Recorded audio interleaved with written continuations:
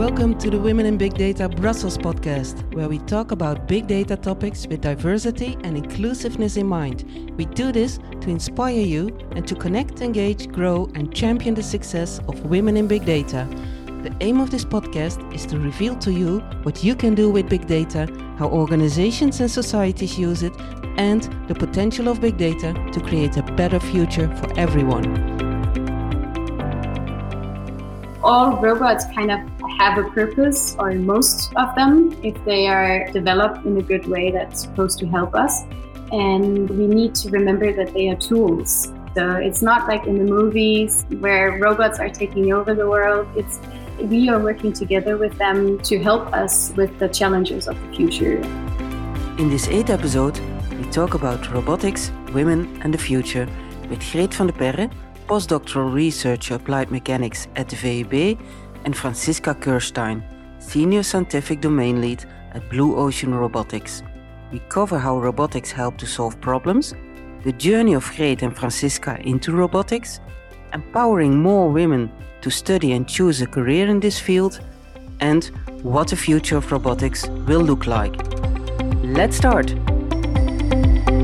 Welcome, Greet, Franziska. We're going to talk about robotics, women, and the future. So, Greet, let's start. What is robotics, and what can we do with it?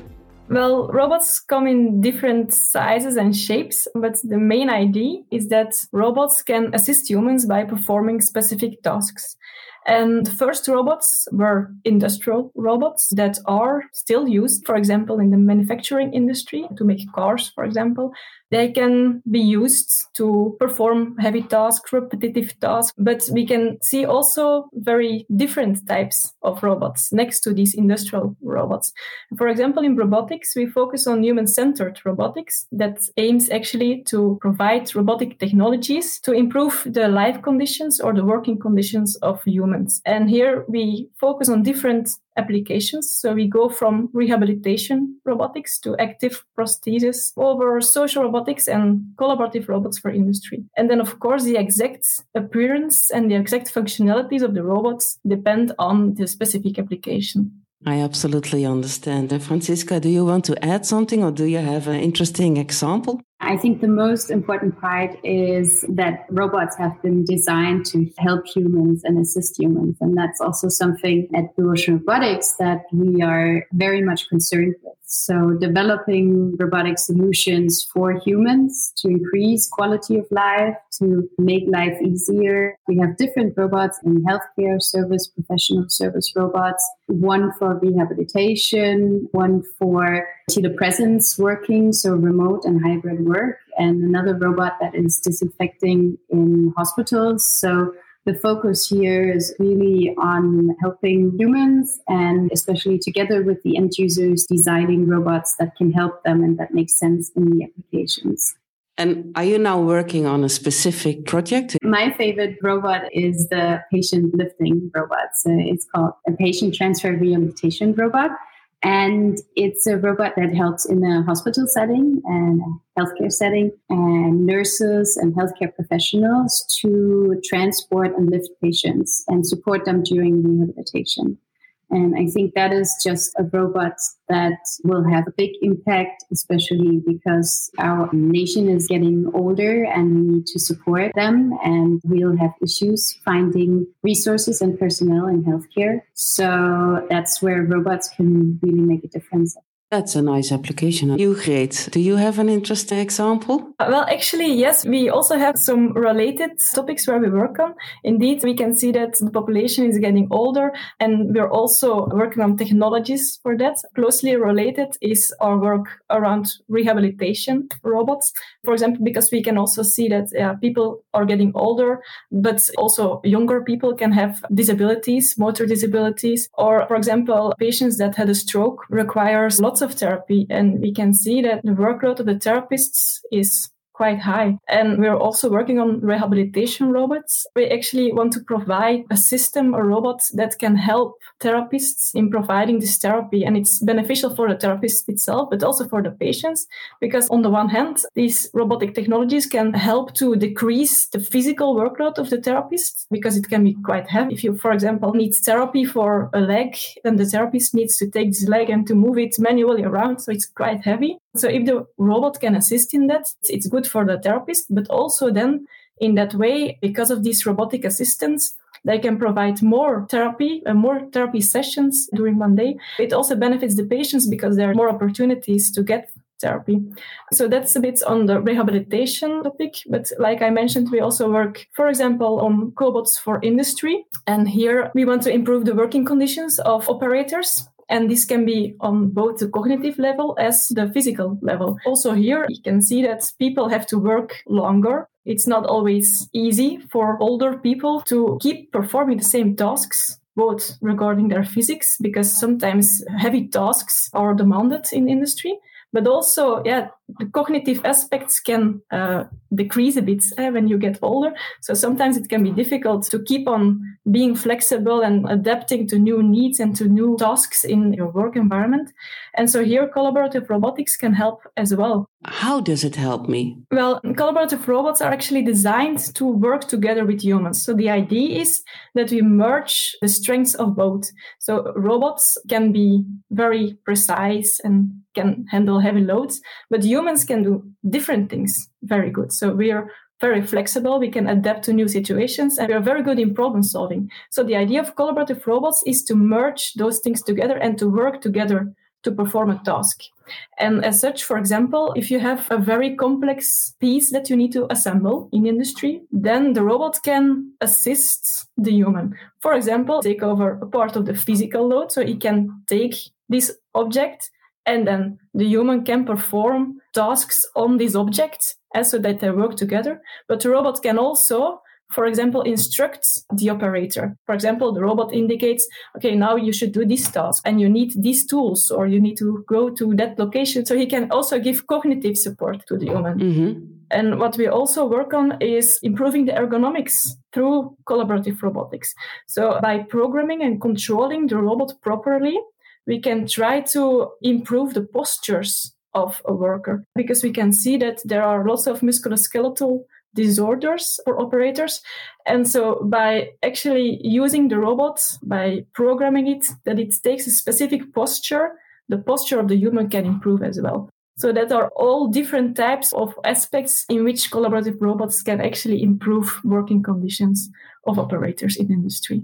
I think in that respect, talking about women, robots also allow women to enter new domains because they do take over very straining tasks, very dangerous jobs, and those domains were usually more occupied by men. But robots give women the possibility to actually enter those jobs in manufacturing, in construction, in agriculture, but also healthcare, and to work longer in those jobs as well that they are interested in. And Franziska, if I think about healthcare, are there also robotics that have a kind of preventing task? For instance, if we talk about an older population, often people start falling.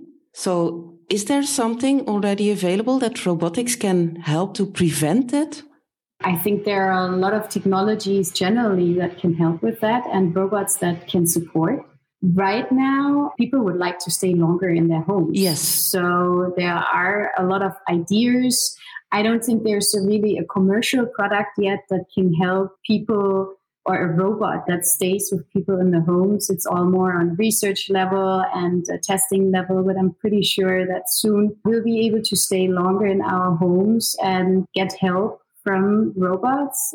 We have some projects where we test our telepresence robots. So those are robots where you can basically log into the robot. It's at another place than you are, and log into the robot and drive around and talk with people, just like a remote call, but much more interactive, and you're much more in the environment. And having those robots, especially with our generations where families are spread out over different parts of the world, that can really connect people, and it can also help to monitor older adults unobtrusively in their homes also, and give them support, and they can stay longer in their homes as well. Yeah, that's a wonderful application. And how did you end up in the field of robotics, Franziska?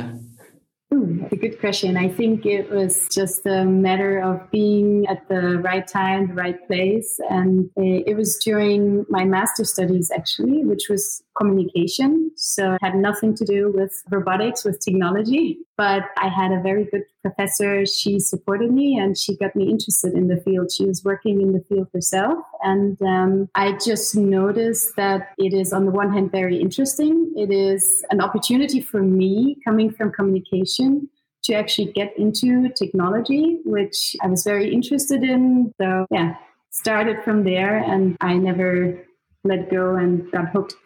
Okay, thanks for that. And Greet, how did you end up in the field of robotics? Well, I studied electromechanical engineering at the Vrije Universiteit Brussel. And already during my studies, I knew I wanted to do a PhD. So I wanted to dive into research. And so in my last year of studying, I talked to different professors from different research groups to see actually which topic would fit me the best. And at that time, at the robotics research group, they were working on social robotics. They just designed a new social robot, Robo, and they tested if this robot could be an added value in therapies for children with autism spectrum disorder. So they investigated if using this robot could improve their social skills and learning of new skills, actually. And so when I heard about that, I was immediately interested in it because the combination of this challenging technology and then the social relevance of the application was really appealing to me. That's actually what triggered me to dive into the field of robotics. I focused during my PhD on social robotics.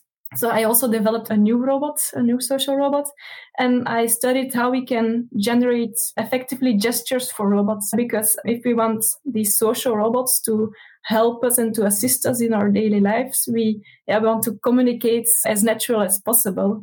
And I think, Franziska knows a lot of this as well as communication expert. So in my PhDs, I focused on generating gestures for this type of social robots. And then after obtaining my PhD, I refocused a bit to collaborative robots for industry, because here it's also a very interesting field, very nice applications. And we also have these societal impacts, but also impact in the industry. So the aspect of improving life conditions and working conditions, I still have these nice applications, but also the challenging technology. The field of robotics is very interesting in different aspects, of course. I understand. Yeah, I just wanted to say it's so important to do this work and also to look ahead and see how we can communicate in the best way with robots, and what subtle changes in the communications aspects, like you say, in the gestures, how that influences our interaction with robots. And that was something that in my studies and research a little bit after my studies also, I was very interested in. What I was a little bit unsettled with was that it doesn't get out so quickly. So it will take a long time in research until it actually gets out and is applied. And that was something that I really like going into industry, to see actually how the decisions you're making and when you design the robots, how that then actually is applied and has an impact out in the world. But still, the research basis is so important, even for industry. We make use of that a lot. And in my work, where we collaborate with academia and with universities, I can see that even more, that research is so important to get new and good robots out in the real world. I absolutely understand. And when you talk about gestures and robots, I'm always thinking about the Boston robot, who first couple of years ago could barely walk and who is now jumping and making flips and etc. Like I said in my PhD, so I worked on social robotics. And because we want to interact on a social level together with these robots, and we want them to work in our daily environment. This actually has specific implications indeed on the design, because we want these robots to use our tools and to be able to pick up things, for example, or if we want them to move around in our homes, they have to be able to take the stairs. So they cannot have wheels, but they need to have legs. So all these things actually have implications on the designs. And that's why most social robots look like a human. So most social robots are humanoid robots because of these requirements. And also, like I mentioned before, we want to communicate naturally with these robots. They need to be able to speak. They need to be able to understand gestures, but also to use gestures themselves. And so therefore, we can see that, again, these robots have arms. Like, for example, the robot that you mentioned looks like a human, but there are also very other types of robots. And the robot where I worked on during my PhD design, it was actually the Probo project. It looks actually a bit like an elephant.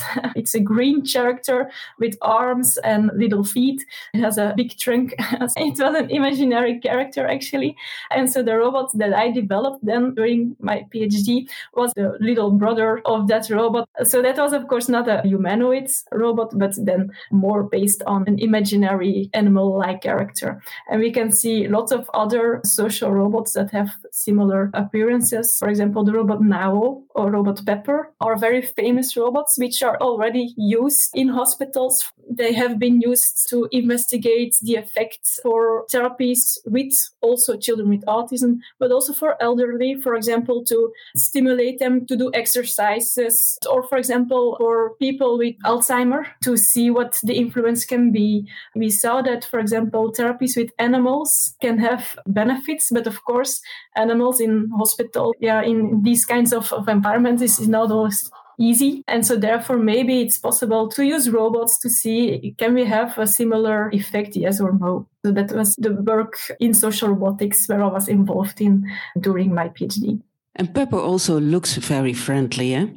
Yes, the appearance of the robot is very, very important. Yeah, it's very good that you raise this, because robotics is a very multidisciplinary field. So we cannot just build robots with only engineers. So it's not possible. So we need inputs from many other fields.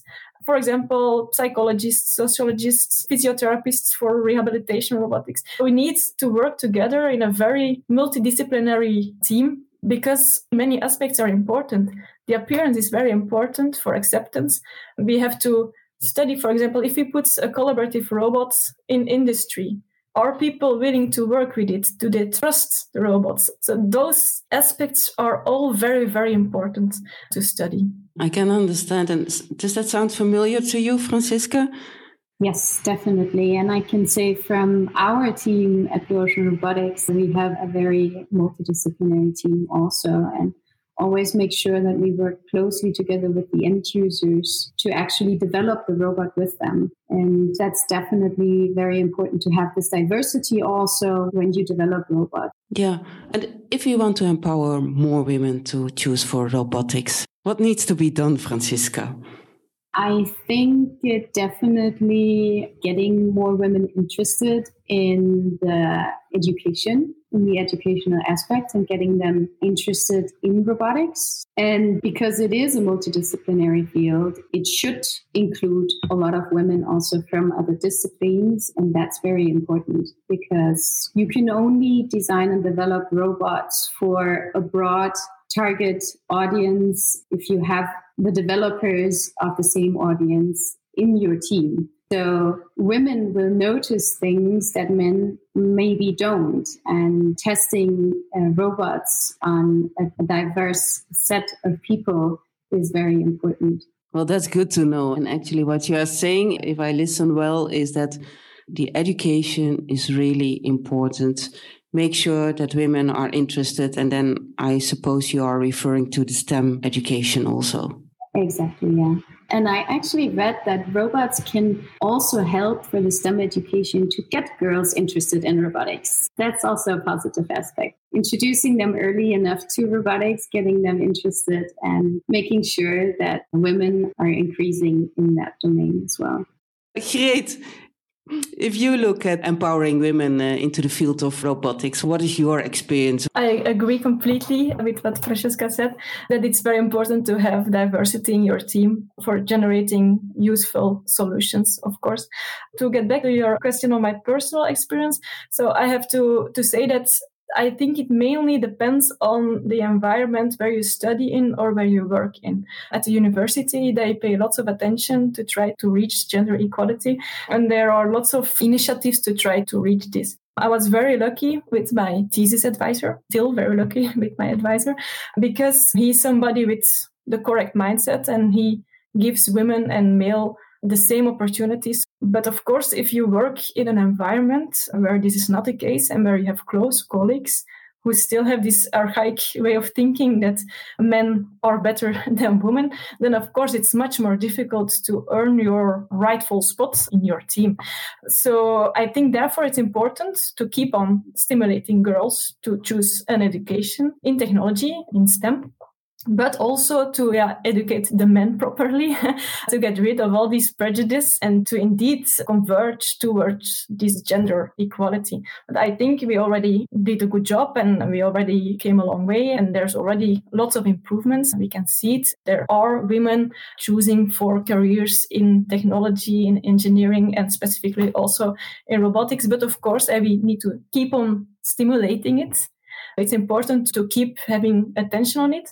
Of course, it's not always easy to exactly know how to do this and which initiatives can be good and which not. So that's still a difficult task, I think, to make sure that women and men can get same opportunities. So I think, like I said, we're doing good, but we have to keep on doing this and keep on paying attention on it. Mm-hmm.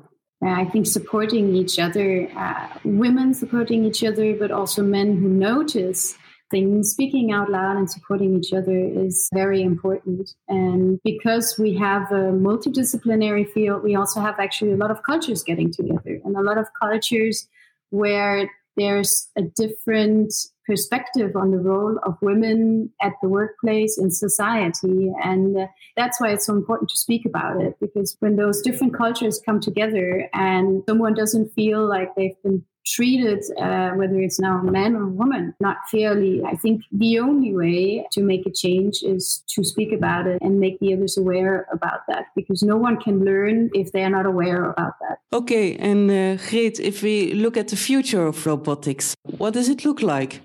It's, of course, difficult to predict the future, but we can look at the trends that we see already now. Initially, robots were only found in industry, where they performed and are still performing dangerous tasks, for example, heavy tasks, precise tasks. But these type of machines, these type of robots are very dangerous, so they are kept in cages. So no people are allowed when these robots are moving. And when people come too close, they shut down for safety reasons. Mm-hmm. But we can see that now robots are coming closer and closer to humans. So like we discussed, we now have the collaborative robots that are aimed to work physically together with humans. We do research on social robots, rehabilitation robots. So there we really have the human in the center together with these robots. So we go more and more towards this human-centered robotics, where we have to pay more attention on safety aspects and things like that. So we can see that robots are gradually coming closer in our daily lives. Like, for example, we can see already the vacuum cleaner robots or the robots that mow your lawn outside, for example. We can already see robots for these specific applications. And I think we discussed that robots have the potential to solve many challenges in our society. Like, for example, the people getting older, people have to work longer. There are lots of healthcare issues. We need more therapists to support patients, things like that. But also in industry, as people have to work longer, they can benefit from some more support. So I think robotics has lots of potential in different applications, in different fields. So I think for sure in the future, we will see more and more real applications popping up. Well, I'm excited about it. And you, Franziska, how do you see the future of robotics, or what can we expect? I definitely agree. We're going to get closer to robots. We're going to collaborate more with robots, and they are going to take some of the tasks that we are currently doing and hopefully increasing the quality of our life. So if everyone is taking care of considering how robots should be developed and how they are used in the real world, I think that will be the case. So all robots kind of have a purpose, or most of them, if they are developed in a good way that's supposed to help us. And we need to remember that they are tools. So it's not like in the movies where robots are taking over the world. We are working together with them to help us with the challenges of the future. They are tools that cover some of the tasks that we maybe don't want to do, that are not good for our health, and that are also necessary because we don't have the resources in the future. So I think that's important to remember. So the future is more robotics for more applications at home, but also at work, and it will help us to become better personally and professionally, which is really great because that's what technology is. If it's done the right way. I absolutely agree. You're right. If it's done correctly. And that's where research is also so important because I think it really helps industry to show the path and to consider all the important aspects. Mm-hmm. And is there anything that I didn't ask you yet that you would like to share with the listeners? I think if there's other women, even from other disciplines, that haven't heard about robotics so far and they are interested in getting into that, there are a lot of places to go to get informed, universities or innovation hubs, or there is also a lot of networks for women in robotics, for example.